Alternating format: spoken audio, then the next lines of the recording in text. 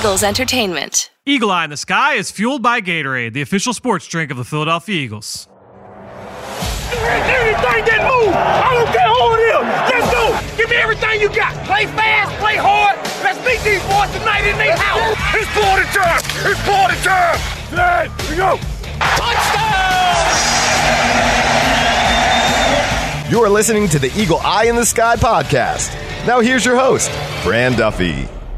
That's right, another week, and we've got an NFC East matchup as the Eagle Eye in the Sky podcast, fueled by Gatorade, continues. I'm Fran Duffy, and I think we've got a great show for you here on episode number 220. At the top of this week's show, we've got Chalk Talk, where I catch up with NFL Film senior producer Greg Cosell to talk about what we saw in the Eagles game against the New York Giants on Monday Night Football before we transition to this weekend's matchup against the Washington Redskins. After that, we will dive into my notes from Dwayne Haskins, the rookie quarterback for Washington, as he came out of Ohio State last year. How did I see him a year ago? How has he transitioned so far to the NFL? We'll talk about that in our scouting report segment, but let's not waste any more time. Let's get to the top of the show here. It's time for Chalk Talk.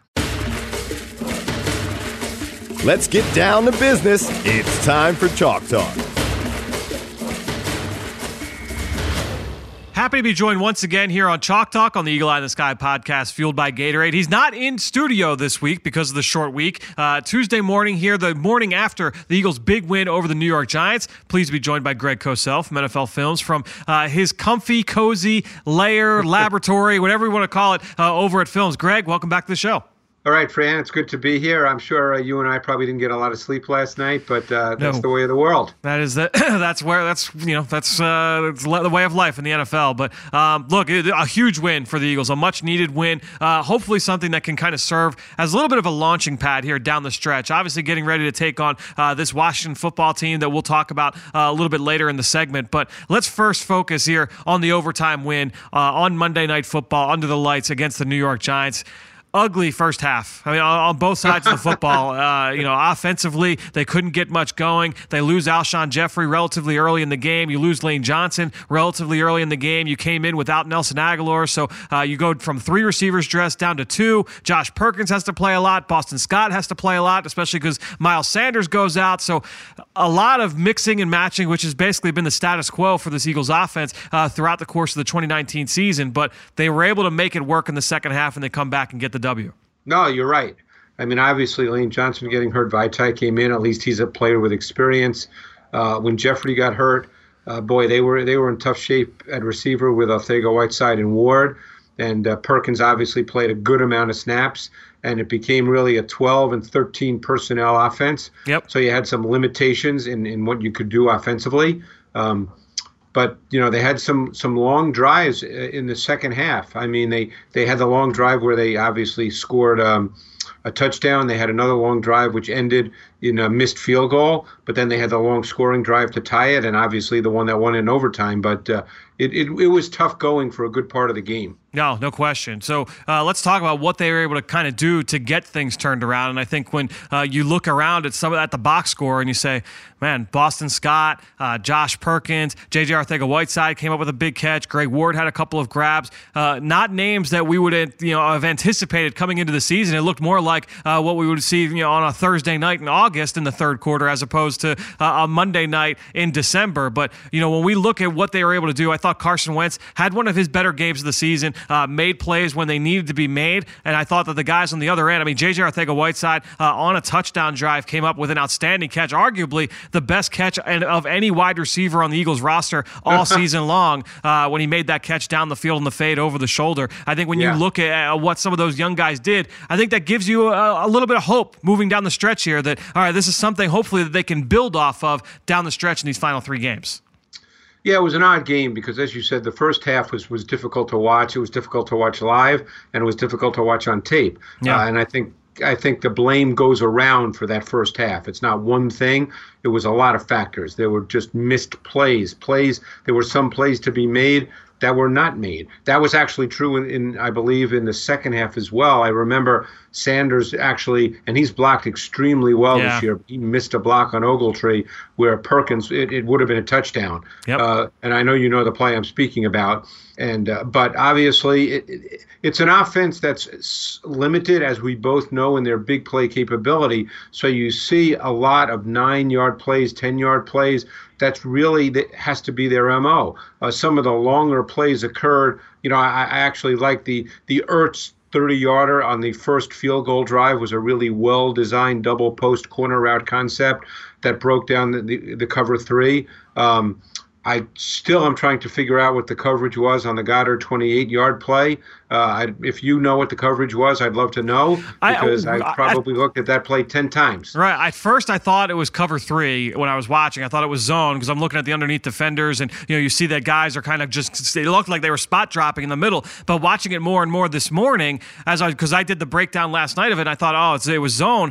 I kind of think that the Giants, and they had a few of these in this game, a busted coverage. It looked like it was supposed to be David Mayo that may have been supposed to run down the seam with Dallas Goedert.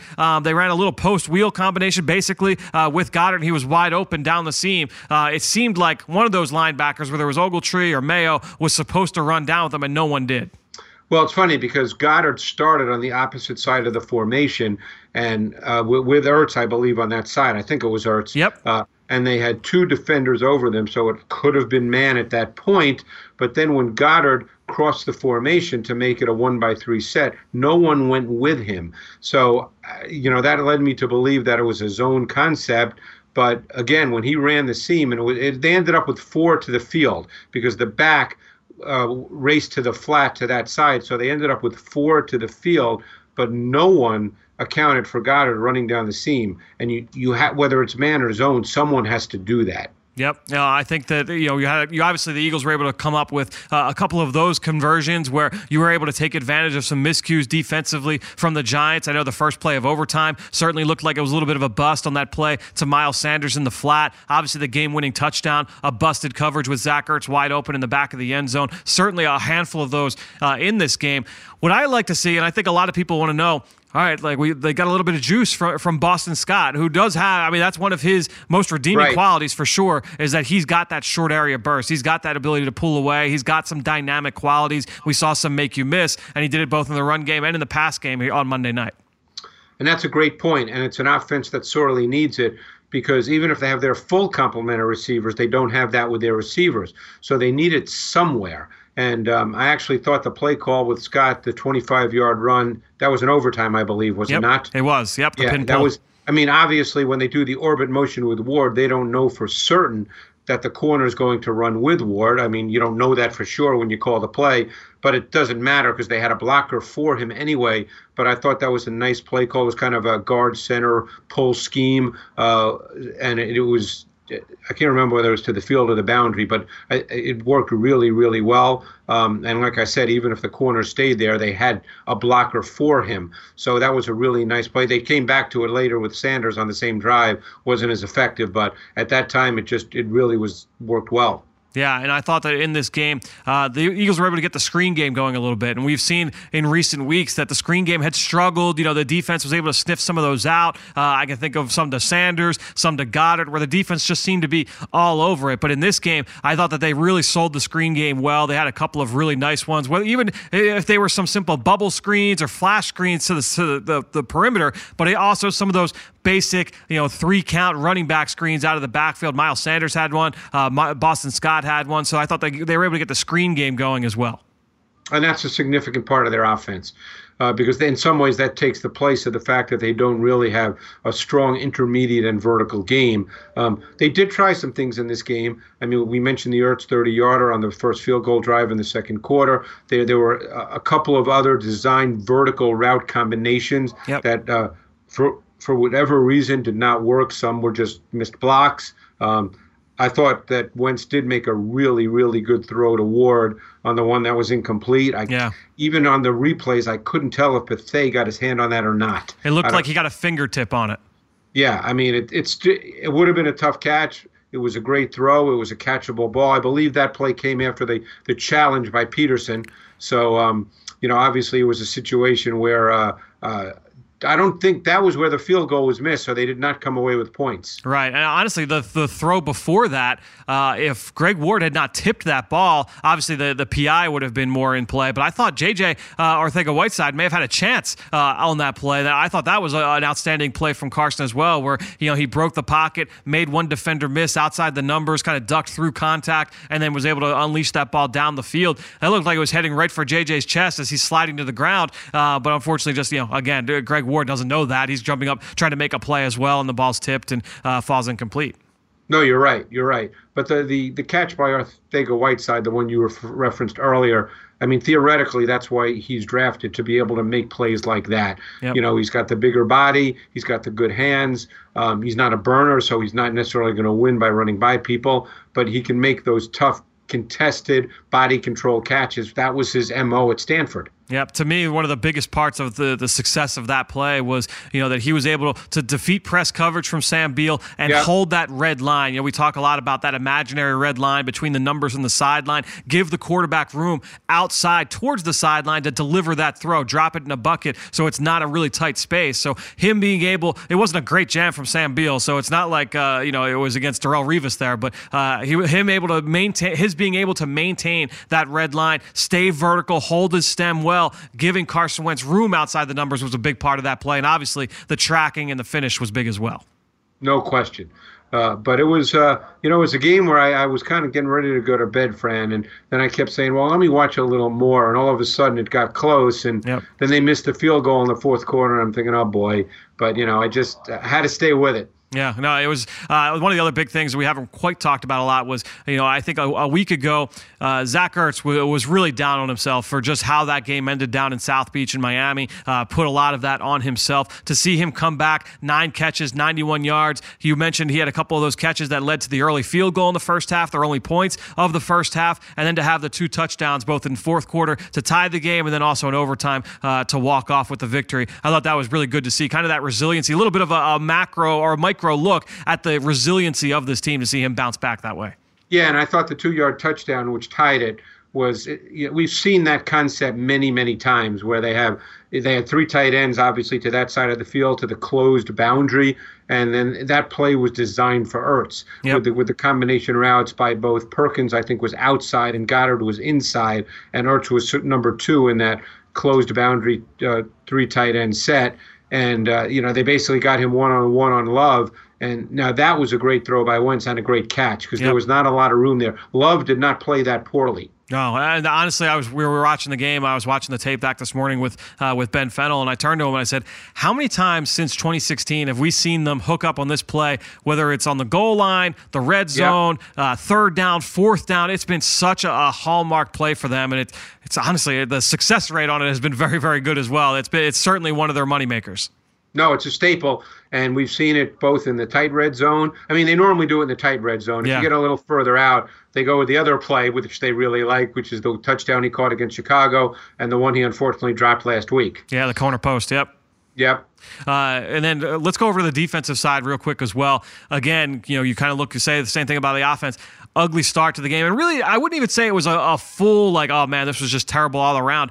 It really came down to 2 plays. The Giants went 2 for 12 on third down the entire night. The defense was able to lock them down on third down and get off the field. It just so happened that those 2 third down conversions happened to be big plays to Darius Slay down the left sideline. One on a quick throw, there was a missed tackle, and he ran the rest of the way, and one on a deep ball. And that was what we asked you to break down last week on Eagles Game Plan, were 2 very similar plays with Slayton, the rookie out of Auburn, who's got that long speed, and he showed that in the first half. Yeah, and that second one was obviously a busted coverage. Yes. I would assume it was Darby because the ball was caught outside the numbers, which normally is the corner. But, again, I don't know how they map all that out, but it was certainly a bust. And the first one was what they've done a lot of this year, and they've had success where they lined up with that 5 across front with Bradham, and he came, and then they brought Jenkins on the green dog, but the Giants did not slide their front. They matched up one-on-one across the board, so Jenkins did not have a clear path. Barkley was able to pick him up without a problem, plus the ball came out quick. Yeah, the ball came out quick, and he was able to, make sure he uncovered, was able to make the catch, and Darby unable to make the tackle in that situation. Outside of those two plays, and I know the how was the rest of the play, Mrs. Lincoln, but outside of those two plays, defensively, I thought we saw some good things. One guy that continues to flash for me, Greg, is Nate Gerry. I'm not saying that he's turning into one of the best linebackers in the NFL, but he's continuing to flash over the last few weeks, and I know he was put in the spotlight a little bit in that loss to Seattle with that missed tackle that led to a big play. But ultimately, I think that he's really kind of turned it around over the last few weeks, and he's very, very active, always around the ball, had a couple of one-on-one stops with Saquon Barkley, had a couple of pass breakups as well. So I thought he was really active in this game. Yeah, and he's going to be a guy as they go forward. They're going to have to make a decision as to whether he's a starting linebacker. Right. He's obviously been a starter this year, but he's one of those guys. As we go forward, a decision will have to be made. He's a young player. He's in his second year, I believe, right? Correct. Second or third year, out of Nebraska. They all meshed together for me. Yeah. No, you start to forget that. But, no, he'll be a guy they'll have to make a decision about as to whether they see him as a starter going forward. Because linebacker is a position they'll probably have to address at some point, and Gerry becomes an interesting evaluation as to how they see him. Yep, and I think a lot of people will say, all right, well, what was the difference in the defense from first half to second half? And I mentioned, outside of those two plays in the first half, it was more of the same. I will say that it seemed like they did mix up coverages a little bit, particularly on third down. We saw a little bit more split safety, a little bit more quarter half, the combo coverages. What did you see when watching the defense on third down? No, I would say that's fair, and I'm just going to put my glasses on here because I made a note that when the Eagles were in their four-corner dime with LeBlanc, their tendency was to play cover one. When they were in their three-safety dime, and that meant Epps was playing, they tended to play more zone. Now, in a critical situation in the game, 3rd and 3 with less than 2 minutes to go, they were in the three-safety dime, but that time they played man because the situation demanded it. But that was really their tendency during the game. So LeBlanc played in the dime as the fourth corner, and then Epps played in the dime as the third safety, and you're 100% right. They played more snaps of split safety this week as opposed to post safety, and they mixed it up with, like you said, they played cover 4, cover 6. At one point they got to cover 2 with disguise and late movement. It was when the Giants had the ball deep in their own end on a third down play. So I think they tried to mix up things a little bit more. Yeah, that forced Eli Manning to hold on to the ball, look a little bit, I don't want to say frenetic, but you saw a couple where he was just uncomfortable getting rid of the football. That led to some incompletions. There was one over the middle. I can remember the one that Nate Gerry broke up. Nigel Bradham was in position to defend one throw and kind of forced Eli to hold it, where they were able to just kind of mix things up, use some disguise, and make him question what he was seeing on the back end. And I thought that was really, really effective for them in that game. I think one other third down stop that kind of stands out to me was that attempted flea flicker by the New York Giants. And look, the play, it's funny. The play in itself worked. They had a receiver going down the seam. I've never seen this action though, Greg. And tell me if I'm wrong. I'm sure you've seen it. With the endless hours of film that you've studied over the years. But with the flea flicker with the draw action, where you're sucking the D-line up, selling pass, hand it off, then have the running back toss it back to the quarterback. Right. Josh Sweat was basically back there already because he had already been sucked up by the draw. So that was, to me, one of the things that led to that play not working for New York. Yeah, that surprised me. I mean, first of all, it surprised me that you would do that that was 3rd and long. Yeah. Because the Eagles were playing sticks coverage. That was just a surprising play. Only they could tell you why they called it. Obviously, it didn't work. But you know what was odd is the Eagles players who were at the sticks, a bunch of them came racing up. Yeah, they bid it. No question. He was going to be open. Yeah, theoretically, the play could have worked. But You're right. The draw action kind of brought the defensive line into the backfield. Right, yeah. If it was against a different defensive line that wasn't as aggressive upfield, I would say, I can kind of see how that would work. But going back to that defensive line, Vinny Curry had a couple sacks in the game. One of them did come on third down, where you saw that cover 6, that combo coverage, where it was quarters on one side and cover 2 on the other. So the coverage kind of allowed Vinny Curry to be able to get home. The other, he just flew off the ball. This was a first down sack. He flew off the ball, beat the tight end, beat Solder off the corner, and was able to get home for a sack as well. So really good to see that. I thought Josh Sweat had a couple of really nice rushes in the game. BG, Brandon Graham had a couple of nice rushes. The ball was just coming out very, very quickly, and obviously they wanted to stay committed to the run game with Saquon Barkley as well. Yeah, and I thought they did a good job in the run game. Yeah, they did. I mean, Barkley did not really break one. I thought they got a lot of bodies to him. I thought when they were in their base 4-3, and I don't know how many snaps he played, but I thought that Edwards flashed again. He did. At times. And again, not necessarily the number of tackles, but just very active in the middle of the defense. First play of the game. What's that? First play of the game, he rifled downhill and was able to disrupt the path for Saquon and force him to bounce. It ended up into a 1-yard gain or a 0-yard gain. Yeah, he's shown that when he's played this year. And again, another guy, a free agent, a lot of snaps in the Big Ten, a lot of production in the Big Ten, but was viewed as not necessarily having the traits. But we've also seen in this league a lot of those kinds of players as base defense players. Nobody's suggesting he's a 3-down player because he's not. But guys like that can be interesting as stacked backers in a base 4-3. Another guy who I think has put some good tape out there. Yeah. I don't know what the Eagles feel about him and as they go forward, but I think he's put some good tape out there when he's played. No question. Yeah, it's always fun to be able to watch some of these young guys and just continue to watch them develop, especially when you watch them in college and see how they make that transition. All right, Greg, let's now transition to this matchup against the Washington Redskins here on Sunday. Look, every game at this point, as we get into the end part of this season, is the stakes just get higher and higher because now, with Washington, this is a team.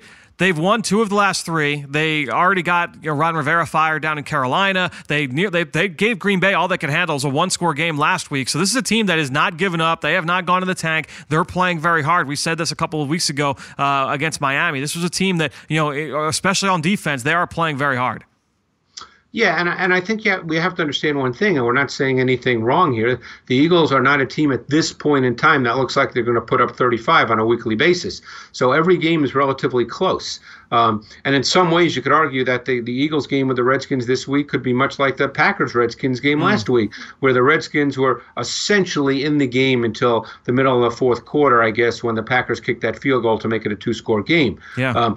But you're right. The defense, Kerrigan was back this week. They've got a good D-line, although it struggled against the run. I think Aaron Jones, by the way, is a really, really good runner. Yeah. And I loved him coming out of UTEP. But I think for the most part, their D-line is very, very good. There's always individual isolated plays where those D linemen just look sensational and dominate the player in front of them. I think they've had some up and down success at the stacked linebacker position. They essentially play 3 stacked backers throughout the course of the game, both in base and nickel. That's Bostic, Holcomb, and Hamilton. So, obviously they're searching. They don't feel really comfortable with just putting 2 really good guys there, so they mix and match. Yeah, I think when you look at that front 7, certainly, as you said, the strength is that front 3. Those 3 down linemen in their base 3-4. You look at Daron Payne at the nose tackle, Jonathan Allen at right end, and then Matt Ioannidis, the Temple kid, at left end. They're very good with their stunts and twists. Ioannidis in particular is really, really effective in those schemes. Payne, strong, he's powerful, he's disruptive, and Jonathan Allen is just a really good all-around player, and he's actually really stood out to me on film, especially over the last few weeks. I think he's been arguably their best defensive player watching Jonathan Allen play over the last few weeks. I think he's really kind of come on here at this point in the season. Off the edge, you mentioned Kerrigan's back. They're also starting that rookie first-round pick, Montez Sweat, who, there were a couple of times where I thought he kind of got reached in the run game and gave up the edge in this game against Green Bay. But overall, I think you're starting to see some flashes with him as well as a pass rusher. I would agree. I think he's had nice development for a rookie, and we know that he's got good size, long arms. He can rush the quarterback. I remember a play he made this week in the run game where I thought he did a really, really nice job. So, no, they've got a very good let's put it this way. The 5 across in their base 3-4 are very, very good. Right. Obviously, Sweat and Kerrigan are their pass rushers when they go nickel. They're not a big dime team. They had some injuries in the secondary last week. The fascinating thing was Josh Norman was healthy and did not play a snap. Right. So, they've been starting Moreau and Dunbar at corner. I know Dunbar got hurt and he was out. So then I forget who they moved Moreland outside in their base. Right. And then when they went to their I know Moreau came back at some point. Yeah, if Moreau came back, Simeon Thomas came in, and he played a good amount of snaps for them in this game. And he looks the part. I don't know much about his background, but he is long and athletic. Honestly, very similar to Dunbar when you looked at the size profile and how he was coming out of college. I want to say he may have been Rice. I'm trying to remember. I definitely watched him coming out. But Simeon Thomas, Quentin Dunbar, I think are very similar from a size speed profile. I think when you look at those guys, they're still trying to figure it out, certainly on the back end. At safety, you've got Monte Nicholson playing in the post, Landon Collins playing as the strong safety. Yes. And they're pretty defined in what they do there. Yeah. They play a lot of single high. So Nicholson is the post safety. He's a big guy. He's got straight line speed. I would say that he's probably a little tight hip to be a true post safety in an ideal world, but his straight line speed is really good, and he plays downhill very well. Yeah, he's got the ability to go up and make the play on the ball as well. When he's got that ability to get outside the numbers, he's got that range to be able to do that. Schematically, when you look at this defense, what's the profile on them in terms of moving into this matchup? They're one of those teams that you have to talk about them, I think, in their sub-nickel, because in their base, we know they're a 3-4. Yep. But I think when you get to their sub-nickel, they're not a high-percentage blitz defense. They have some blitz tendencies. We've talked about that over the last couple of years. But I think they rely on their down four for their pass rush, with Kerrigan back in particular. And we know that Kerrigan has given the Eagles problems at times, and it looks like he'll probably be matched against Vaitai this week.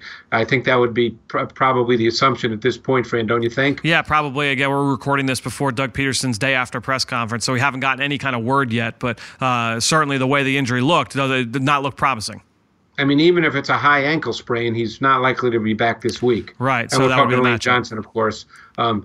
So Kerrigan's always given the Eagles some problems off the edge. So I think that's really kind of their MO. They're tough inside, like you said, with Allen Payne.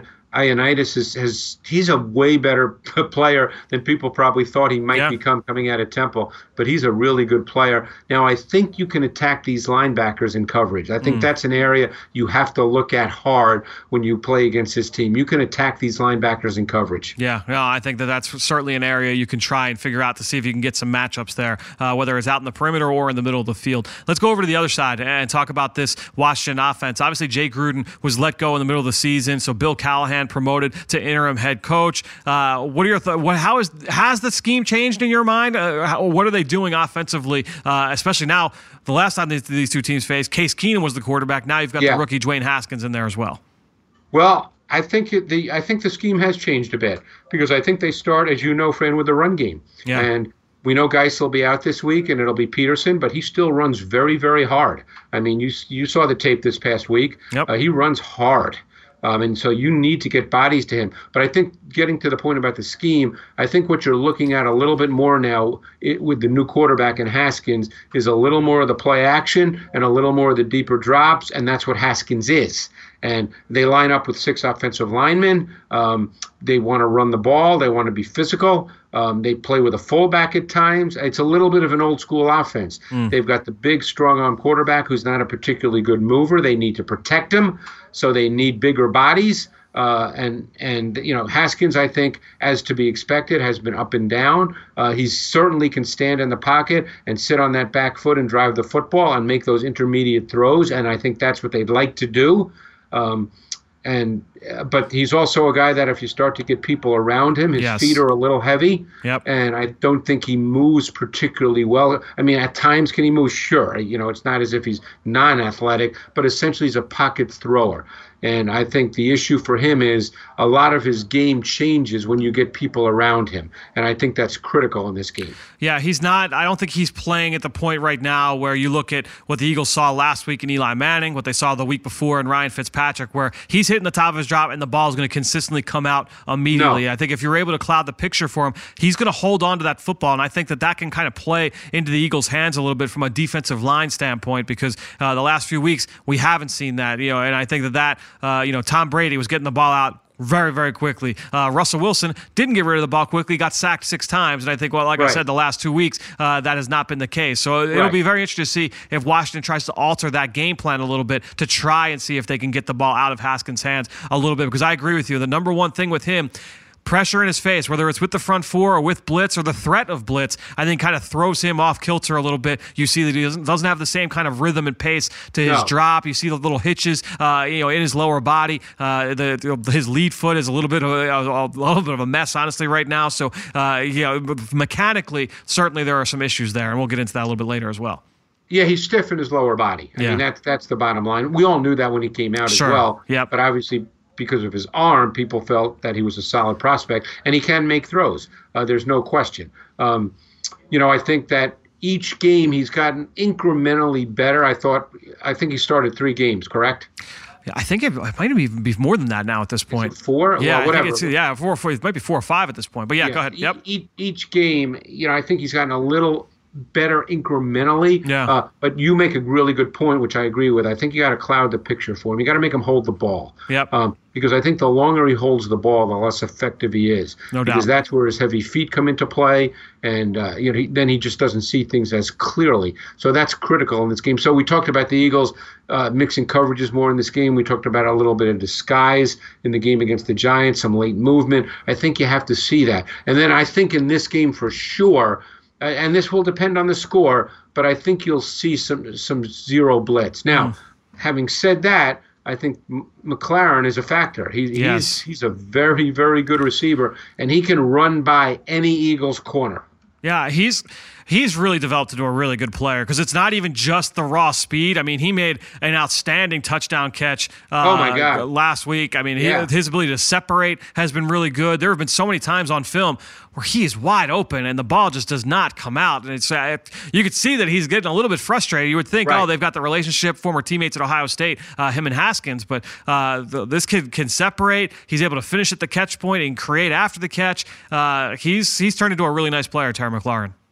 I couldn't agree more. I think that he's the guy you have to watch in this game. He's the big play guy. Yeah. Because, we saw what happened with Slayton. Obviously, one was a missed tackle and one was a bust, but they counted.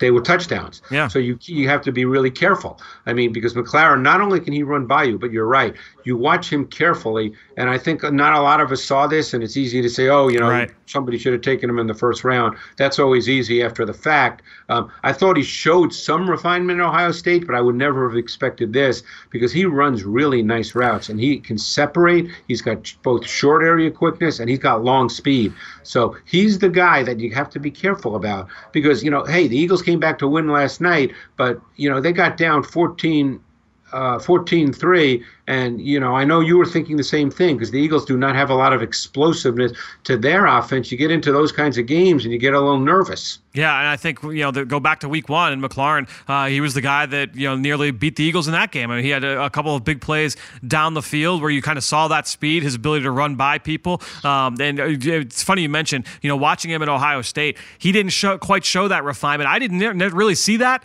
until I saw him in person in Mobile at the Senior Bowl, and that's where he kind of popped off the film, and even watching him live, just seeing him, the suddenness in and out of breaks, the sharpness with his cuts was really, really impressive. His ability to create his own separation there, and that has carried over into his rookie season. So certainly a guy that the Eagles will have to have circled in the game plan this week. I think ultimately, though, in the passing game, look, they've got Steven Sims, the undrafted free agent, who is starting to make some plays for them as a little bit of a slot guy. Trey Quinn missed last week. Paul Richardson missed last week. So we'll see if those guys are able to come back. They're really missing those 2 tight ends. Both Jordan Reed and Vernon Davis are both on injured reserve. So kind of mixing and matching as well from a personnel standpoint with their pass catchers, Washington. Yeah, and the other rookie is Kelvin Harmon, who gets a lot of snaps. Sure. And, he works in the middle of the field pretty well. I mean, one thing about Haskins is he does throw the ball in the middle of the field, and he will drive it. And, I think, I guarantee that in the meeting rooms this week, the Eagles defensive coaches are saying, hey, he's going to throw a few to us. Now, it's not that he's thrown a ton of interceptions, but I think the feeling would be that if you can pressure him, and he's been very susceptible to sacks, he doesn't really have pocket movement yet. Yes. That's something he's going to have to develop because when all's said and done, he's a pure pocket passer.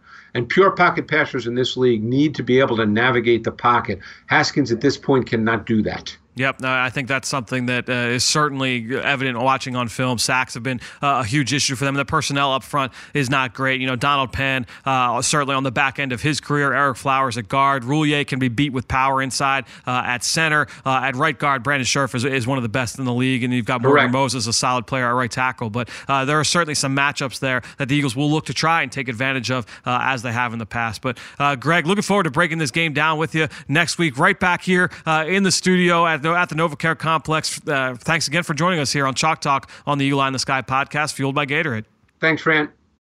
Great stuff from Greg, and you can follow him on Twitter just like I do, at Greg Cosell. And while you're at it, I'm at FDuffy3. That's where I post all the podcasts I'm a part of and all of our X's and O's content that we produce at PhiladelphiaEagles.com. And you know how much I appreciate each and every one of you who promote this podcast on any form of social media. That is one way to support the show, but the best way is to go onto Apple Podcasts or Stitcher, wherever you listen to the show. Just leave us a quick rating and leave us a quick comment. You can even leave us a question as well. And I want to give a shout out to a couple of people who left some comments in the last few weeks. Let's start off with Fly Eagles, who left a 5-star review saying how much they love the show and all the content. And then Da Fuentes also left a 5-star review saying they love the podcast. They learned about it when they went to their first game at Lincoln Financial Field and have been an avid listener ever since. It keeps them updated on everything being a fan out in Utah. So Da Fuentes, appreciate that. And glad that you enjoyed the experience at the link. I've heard from a lot of people who have enjoyed all of the signage, not just at Lincoln Financial Field, but all around the city of Philadelphia. It's been great to hear from everybody. And thank you for everybody that listens to this show and supports all of our podcasts here at PhiladelphiaEagles.com. All right, let's move on to the next segment of the show. It's time for Scouting Report on Washington rookie quarterback Dwayne Haskins.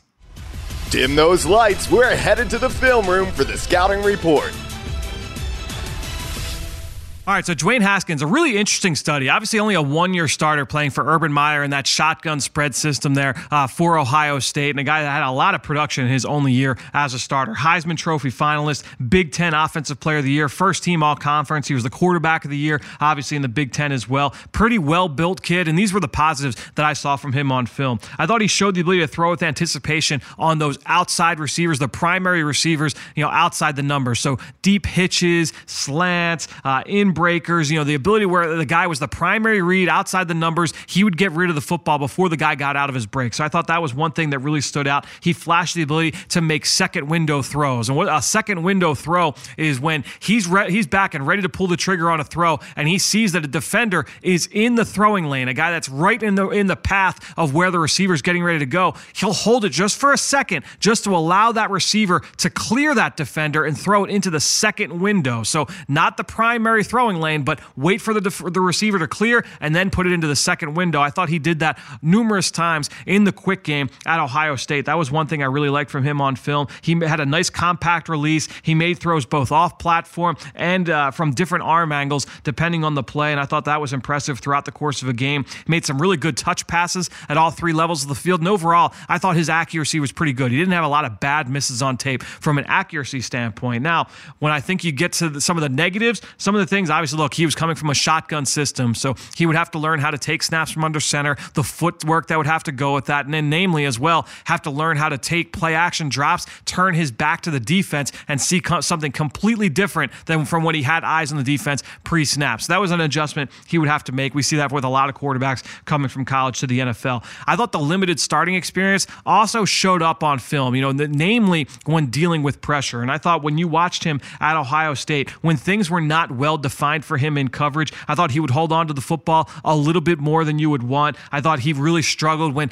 he felt the rush coming. His process would speed up a little bit more than you'd like to see. His feet would chatter a little bit more than you would like to see, even sometimes where he would square up to the line of scrimmage. So that was not something you would want. I thought he struggled throwing with anticipation in the middle of the field. That was something we talked about with him as a positive outside the numbers on those primary reads. But when he got into the middle of the field where there were more bodies, a little bit more congested, you saw that he would hold on to the ball a little bit longer than when you would like if things were not well defined. Again, I thought he would hurry himself a little bit more under pressure. He didn't really look comfortable stepping up and climbing into the pocket. He would make those throws, and he still does it in Washington. We talked about it earlier with Greg, where he will have those flash plays, but it didn't look comfortable. It didn't look like he was always in rhythm, and that was something that really stood out to me. He would typically understride. And when you talk about lower body mechanics, this was a guy that I thought, most quarterbacks quarterbacks need to tweak that when they go to the NFL. I thought with Dwayne Haskins, too often you would see him under stride. They call it stepping into the bucket, where he doesn't really take that step with that off leg, and he's too often would step backwards or fall away from throws, and that really affects a guy's ability to drive the football. And I thought you saw that with Dwayne Haskins. He was not a pure A+ arm talent that was going to impress you with all the throws he'd make to all stretches of the field, but the velocity would also get thrown off because of his lower body mechanics. So that was something that really stood out to me on film. He also didn't have the athleticism, the twitch that I thought to be able to escape pressure. And I think this is where I really want to take the conversation. To me, with a rookie quarterback, and all young quarterbacks, we'll say quarterbacks in years 1 through 5. It takes time to be able to recognize things from a defensive standpoint, schematically, be able to get yourself out of pressure. Defensive coordinators are too smart. They're always going to throw looks at you that you have not seen yet as a quarterback. So you can get out of pressure in one of two ways. You can get out of it with your feet, or you can get out of it with your mind, which allows you to beat it with your arm. So I think when you look at Dwayne Haskins, he's not a guy that has that quick twitch athleticism. You think of Jared Goff, you think of Josh Rosen, and there have been a lot of guys that have come out in recent years that have struggled to be able to avoid pressure. That's why guys like Deshaun Watson and Carson Wentz, Patrick Mahomes, Lamar Jackson, Kyler Murray this year, a lot of these young quarterbacks have the ability to get out of pressure with their feet, and that allows them to get outside of the pocket and make big plays. If you don't have that athleticism, you've got to be able to beat it with your mind. That means understanding where the ball has to go when you're facing pressure, when you have pressure that you weren't expecting come from your left. Where's your hot receiver? Pre-snap, can you recognize that, change things up at the line of scrimmage, or